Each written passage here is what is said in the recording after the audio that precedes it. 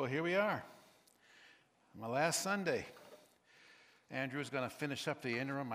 I've been asked to begin an interim next week. So 15 months. Who knew we'd be together this long? I have thoroughly enjoyed my time with you. I became part of this church, and you have a great future. You really do. The question becomes, what should I do? What's the last thing you should hear from me? I think, let's get the big picture. If we grasp this, you're kind of set for tomorrow, because I have a pet peeve. I think there's a problem in modern Christianity, and it is we understand the what. We know what we're supposed to do. Be faithful, be at church, tithe, support ministries, prayer time, Bible reading. We're really good at what, because we know what Christians do. The problem that I see, what doesn't create passion? In a way, doing the what, does that end up kind of being Jesus' chores? Living our life in the what mode, what we're supposed to do. And there's no big picture in the what. Our passion comes from the big picture, the why. The meaning of life, I've said over and over, is kingdom, living my life that God receive glory. Not living in the what, but why I'm doing what I'm doing. Once I have the why, the what takes care of itself. I saw this explained better than I could explain it, so I want to show you, but I want to explain first. Michael Jr. is a comedian.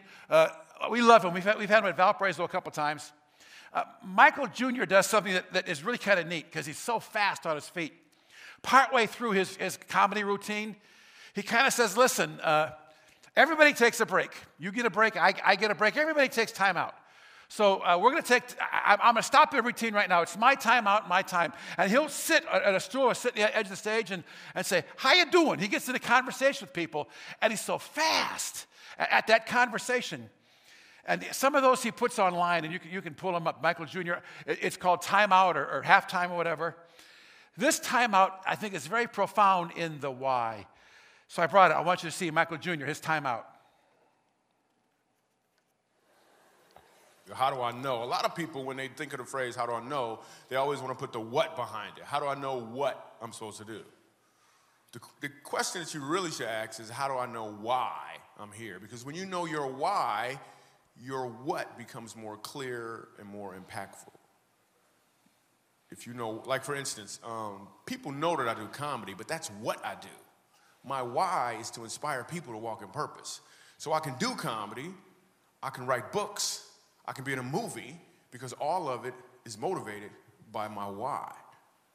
In fact, I have a new web series out called Michael Jr. Break Time. We probably just did the 6th episode. It's on YouTube. So every single Wednesday at 3 o'clock, we drop a new episode on YouTube of Michael Jr. Break Time.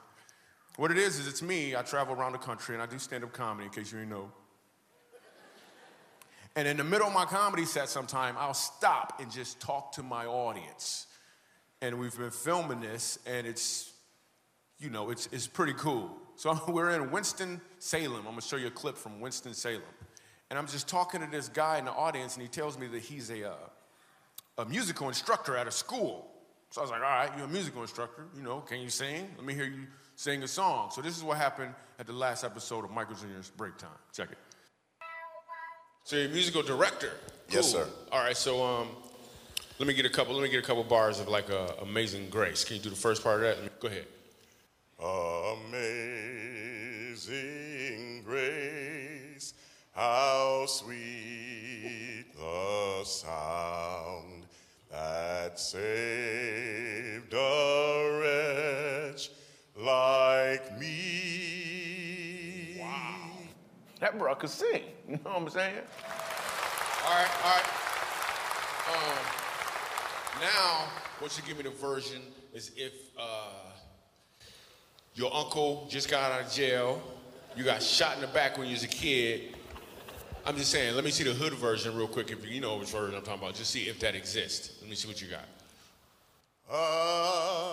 Amazing grace, how sweet the sound that saved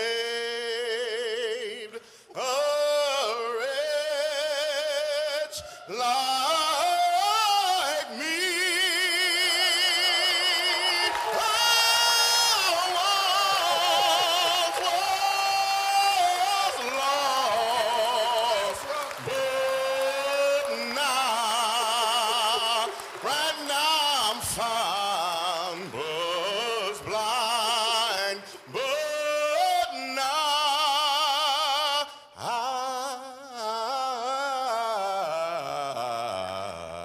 I see.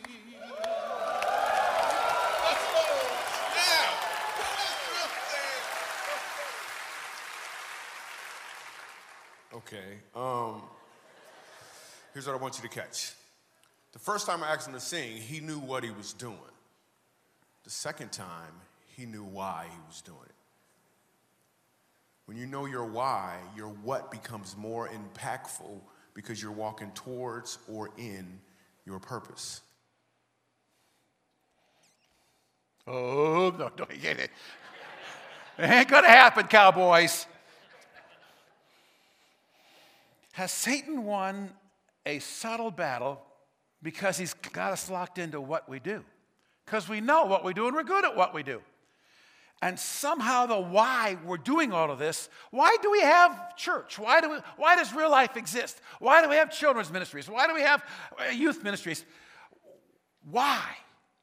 And the thing that I noticed, people respond to why. Did you notice the crowd when he just sang it straight out? They enjoyed it. When he launched the why, those people were on their feet. They were hugging him. People respond when you know why you're doing what you're doing. And the meaning of life is our why. I want to give you a verse. I'm going to tie it all together, I promise. Revelations 19:9. This is eternity, which of course none of us totally understand. And the angel said to me, write this, happy are those who are invited to the marriage supper of the Lamb. The angel said, these are true words of God. So eternity, whatever that is, come on. There's a celebration, marriage supper of the Lamb, the reuniting of those that have gone ahead. I don't know how this works. I don't know. But I know it's there. Somehow there is this celebration meal. And I had an epiphany in my life that made this incredibly clear. But in order to understand it, you got to get into my life a little bit. Tammy and I have two kids, Jonathan and Julie. You've heard me talk about them a bit. These events are about Jonathan. I think I've mentioned his career in military. He's right now in Alaska. He teaches survival training. I always find it funny. He met his wife, Crystal, when he was stationed in Germany. She's in the military. I always tell him, you went to Germany to find a girl from Iowa. By the time of this event in my life, they have two boys, just young boys, David and John. David is about 2, give or take, and John is less than 1. And in 2006, both Jonathan and Crystal are deployed in Iraq, which I thought was tough because they got 2 babies. A 13-month deployment. Jonathan at this time is a staff sergeant in the 101st Airborne, Screaming Eagles. Crystal is stationed at the post office way back, a very safe deployment. Jonathan always tells her, your Iraq experience is a post office at a Pizza Hut. So now we have these 2 boys who are orphaned for 13 months. Crystal's parents live in Iowa. They have some physical issues. They're able to watch the boys some weekends, but basically, all truth be told, Tammy and I raised our grandsons, our 2 boys, for 13 months. We did it all. Potty training all over again. I am too old to cheer poop going in a toilet. I'm sorry. But I kind of got angry over this. Things that parents should experience, particularly with John, the youngest, we heard his first words. Well, that's a parent thing, not us. We were there holding him at his first steps. That's a parent thing, not us. And it was a terrifying experience for Tammy and I because Jonathan was not at the post office and Pizza Hut. He was at the point of attack. The Screaming Eagles were, if you can go back 16 years now to the Iraq War, remember that Sunni Triangle of Death? It's exactly where he was. His company was called the Widowmakers. Jonathan's a staff sergeant leading 14 other men under his direct control. I remember the night the phone rang, and, I got it. And the voice on the other side said, this is the chaplain from Fort Campbell. And my first thought was, the chaplain's calling us? He said, I want you to know that Sergeant John Tanner is fine. And I couldn't figure out what, and he said, I think he could sense my silence and my not following. What the heck's he talking about? He said, this is your first phone call, is it? And I said, sir, I don't want to be unkind, but I have no idea what you're doing. He said, okay. He was very gracious. He said, this is completely my fault. He said, let me just explain to you the military policy here, and it'll clear it up. He said, I'm the chaplain, and someone in Jonathan's company was killed today. And before we release that name and the company number, part of my responsibility is to call everybody else in that company and make sure they realize it's not their son or daughter in case they hear it part of the news. And so I'm just informing you it's not your son. And so Tammy is watching this conversation, realizing I'm talking to the chaplain at Fort Campbell, so needless to say, I've got her attention. And so I said, okay, I get it. I think it's a good policy. Thank you so very much.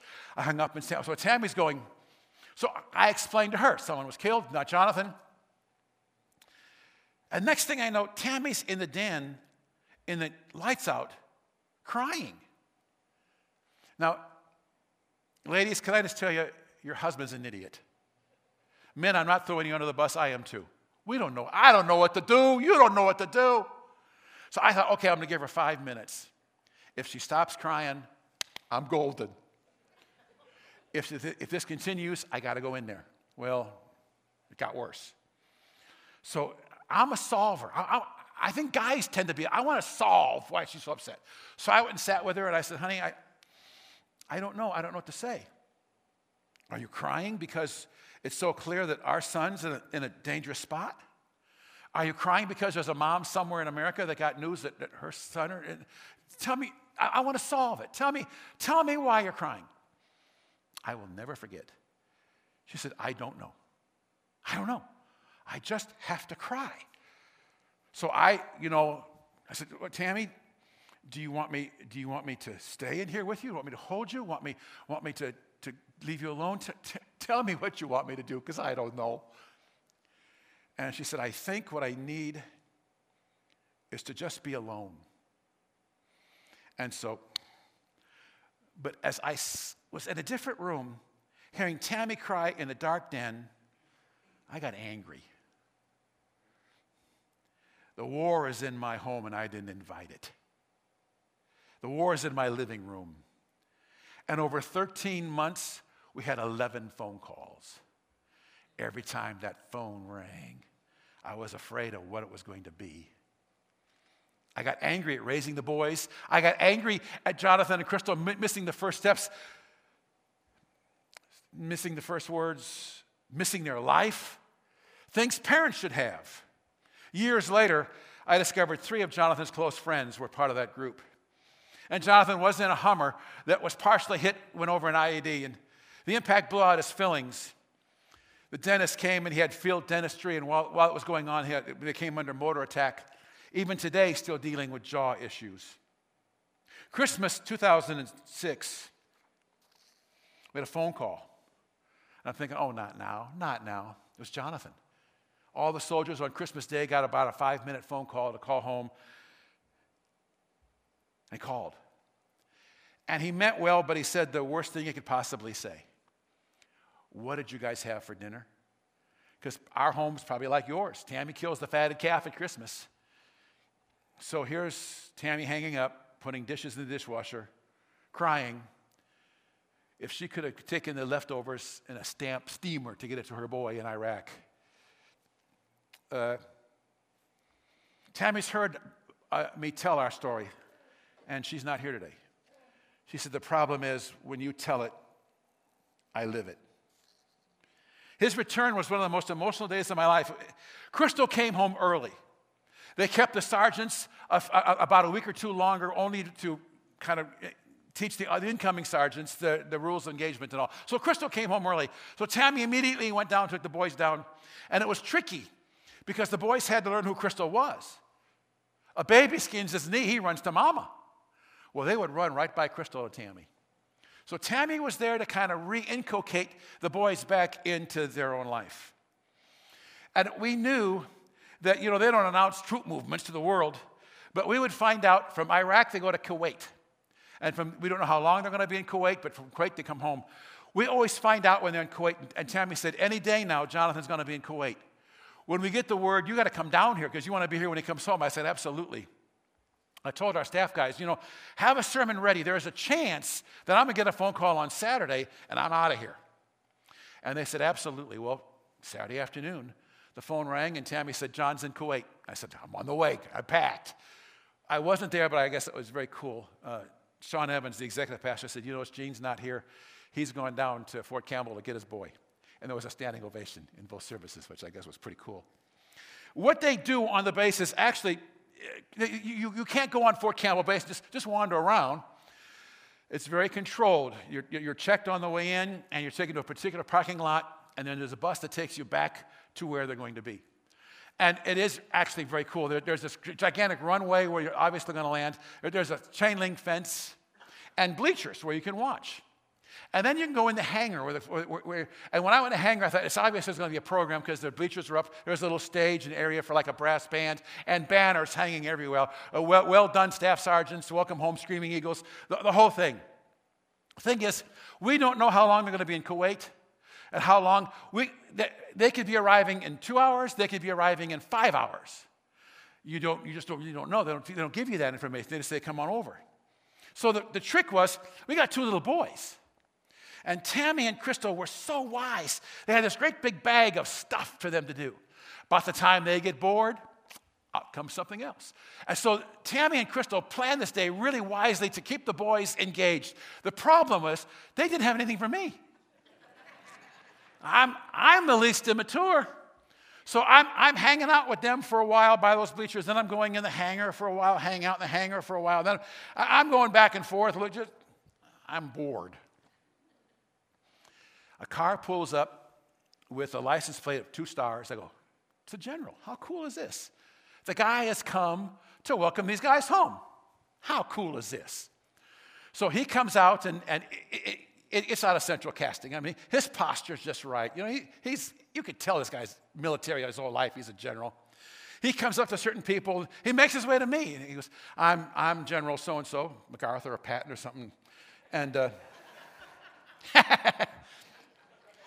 shakes my hand, and he said, tell me who you are. And I said, well, yes, I'm Gene Tanner. My son is John Tanner, Staff Sergeant. I'm just here to welcome him home. Thank you for your son's service. I'm so glad you're here to celebrate him coming home. I said, thank you, sir. So I got nothing to do. So I think, I'm going to follow the general. Listen to other people, because Lord knows I'm inconspicuous. So he goes and I go. I'm kind of just listening to people. He goes to this young girl, and she's holding a baby. And she said, I'm here for my husband. And she said, I was pregnant when he left. Pretty soon, he's going to see his daughter. I thought, oh, man, this is incredible. And right then I turned, and sitting at the edge of the bleachers was the cutest little kid, 5-ish, red ponytails, no teeth in the front. She had a little poster she'd obviously made, scribbled, my daddy's my hero. And it hit me. Everybody's got a story here. I came apart. I mean, tears came out of me so fast. I was shaking, I was crying so hard. This man's going to see his daughter for the first time, and Pippi Longstockings over here with her poster. I came apart. I thought, Tammy's got to see this. She's got to see Pippi Longstockings. Tammy's got to see this baby. So I'm running out to where she is with the kids and Crystal, and she sees me coming, and I'm barely walking. I'm crying so hard. And Tammy tells Crystal, something's wrong with Dad. So she comes to me, and I go, come here. Here's a baby. I'm losing it. I'm totally losing it. Tammy, who always has had more wisdom than me, especially because my emotions are all over the map, Tammy's pretty solid. She sat down with me, sat me at the edge of the bleachers and said, you know something? Here's what I think. I cried this whole 13 months in fear. You never did. You held everything in. I cried at Christmas. You held everything in. That baby's cute. That's wonderful. Pippi Longstockings is a cute little girl. But Tammy said, I think that you know Jonathan's safe, and somehow in your soul, you've given yourself permission to let it go. She said, crying out loud, cry. Cry it all out.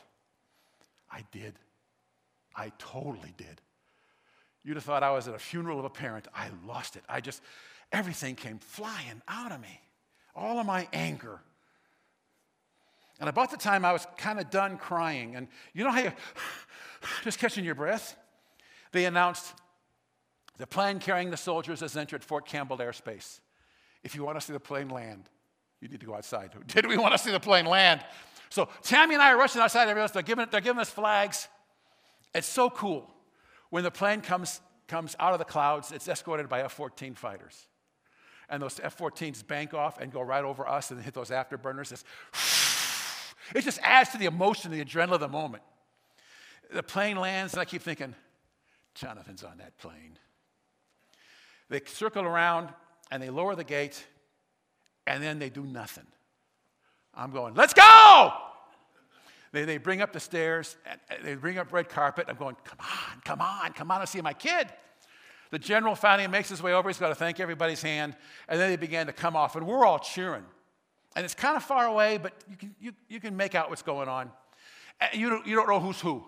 They're all wearing their desert fatigues, their helmet, their guns as they're marching off. So we're cheering them all. We're just cheering. We're all the same thing. They announced that there'll be a program, that the soldiers need to go check their guns in, which I thought, good idea. And they'll be coming in.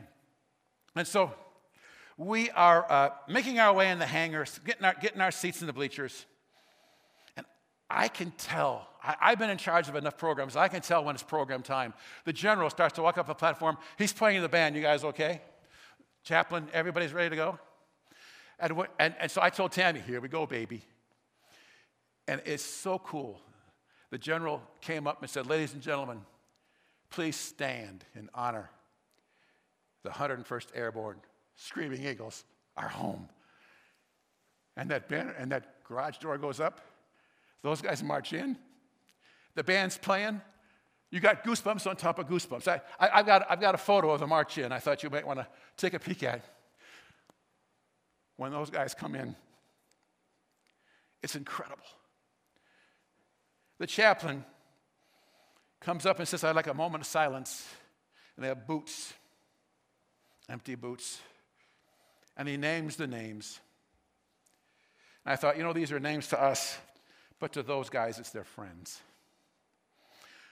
Crystal said what's going to happen. She said what they do, they're going to have to leave an out process, and they're going to meet us in the parking lot. But the general, the military knows we need time. So the general's going to dismiss them for like 20 minutes or half hour. That's our time to go greet them before they have to reform and go outpatient, out checkout. So Tammy and I said to Crystal, listen, let's make a game plan. When they have that time, Tammy and I, we're going to stay in the bleachers. Jonathan doesn't need us right now. You, David, and John, you and the two boys, you go down, and you have Jonathan all to yourself. And it's exactly what happened. The general said, okay, everybody, our program is over. They need to out-process. We're not going to take them away. We know you need time. So for 1.5 hour, Eagles dismissed. And people, like ants, swarmed out of those bleachers. And some of those guys went running up in the bleachers. And I'm sitting there taking this in. I mean, I've never seen a scene like this right before me in my life. The relief, the joy, unrestrained joy, the laughter, the crying. But I had an agenda. I found him, I saw him. He was a big guy, not obese, but big hands, big neck, a big guy. I saw his daughter. I saw him hold his daughter for the first time. I found him. I saw Pippi. She was climbing up and down her daddy. And in the middle of all this, you know how you have those thoughts that come out of nowhere? The thought hit me. This is the marriage supper of the Lamb.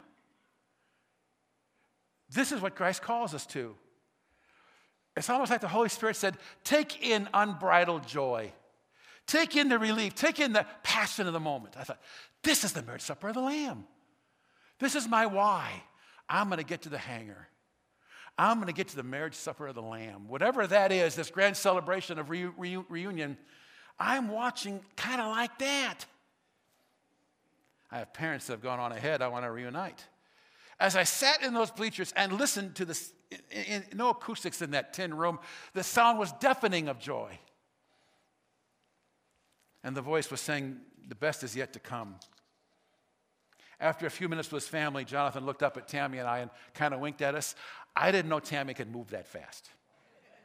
Like those cartoons with smoke behind you. I'm not sure she touched the bottom bleacher. She was in that boy's arms. Me too.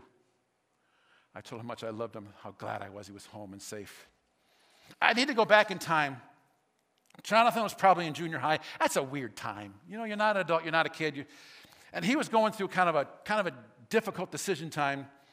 And I said, John, let's you and I go to breakfast. Just a couple of guys hang out. I want to listen. And that became a tradition. Sometimes who knows what's going to happen. We went to breakfast, and anytime he had, from that time on, all the way until he left for the military, we'd go to breakfast. He said, Dad, I just want to think through something with you. And when he was stationed in Germany, Tammy and I, of course, went to Germany and saw him and met Crystal, and Jonathan and I went to breakfast. And the breakfasts have been a tradition, something I learned a long time ago in counseling that I've used with him. People say, I've got 5 problems. No, you don't. More times than not, you have 1 problem that's caused the other 4. I got 10 problems. No, probably have 1. And it's given birth. You got a ton of symptoms. Most people have a problem that has given birth to others. So whenever I'd meet with Jonathan dealing with what he's kind of wrestling through, I say, Jonathan, what's the most important thing? What is really the most important thing here? I think if we could talk about that, then we'll worry about everything else. Well, now he's back from Iraq, and they went to Crystal's parents in Sioux City, Iowa for a couple days. He didn't have that many days. And the game plan was they're going to drive to our house for a couple days. And like most people, he has a pickup truck. In the back of that truck is their duffel bags. They drove all day, getting there at night. And they did what you parents have probably all done. The boys were in their pajamas, in the car seats, just taking them right up to the bedroom they've lived in more than their own bedroom. And so we knew they were coming in late at night. Tammy said, you going to ask Jonathan about breakfast? And I kind of overreacted. I know, hard to believe. I said, don't say anything. I don't want him to feel like he's got to give me any time. He's got some friends he wants to see. He's only here for a couple of days. Don't suggest breakfast. I don't want to tie him up. And Tammy, I won't. They pulled in late at night, and Tammy and I rush out, and the girls do what they do. They're unbuckling both boys. Jonathan and I go back to the back bin, pull it down. We're pulling off the duffel bags of their packings and clothes. I mean, Jonathan really hasn't been here for more than 2 minutes. Tammy hasn't had a chance to even say anything to him. And while we're pulling these off, he says, we going to breakfast? Yeah. I was so cool. I went, you want to go to breakfast? I was so cool. And he said, yeah, I thought we'd go. You want to go tomorrow? Tomorrow? Sure. We went to Bob Evans on US 30 for breakfast. And it almost went to lunch. He had to tell somebody. And he told me everything.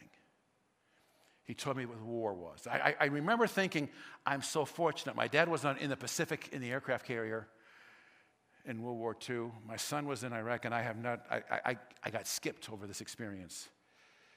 He told me things that were horrendous. He said, you can't tell Mom. You can't tell anybody. And I'm not telling you. I'm not sure he told Crystal, but I think for his own cathartic, he had to tell somebody what happened at the front lines. I enjoyed it, but yet I bled over it. And when he had fired off every emotion he had, and we laughed and cried and talked to father and son that had done that for years, I couldn't help it. I said, Jonathan, you've blown my mind. He talked to me about dreams he was having, about post-traumatic that he was dealing with at the time. I said, Jonathan, here's my question. This entire war experience for you, what's the most important thing? And he laughed. He said, you are so predictable. I knew you were going to say that. That's okay. He said, I'm ready. I got my answer. He said, actually, I have two. I think it's 1A and 1B. And I thought, okay, what's the most important thing? He said, despite everything that happened over there, I'm home. I got 2 boys and a wife. That's the most important thing. I got home. And I thought, amen to that, buddy. So now I'm curious. I said, well, Jonathan, what's 1B? I mean, what else is most important? And his face changed. Sergeant Tanner came out. The jaw kind of leaned in. And he leaned in and said, I had 14 guys that I was in charge of. I got all 14 home. His voice changed. And that little voice that has a way said, you know, your son just told you the meaning of life. The issue is not get you to the hangar. It's get them to the hangar. It's get them to the marriage supper of the Lamb. It's to get them home. Get my family home. Get my church home. Get as many as I possibly can home. Jonathan lit up when he told me I got all 14 home. I want to stand before Christ and say, I got my entire family to the marriage supper of the Lamb.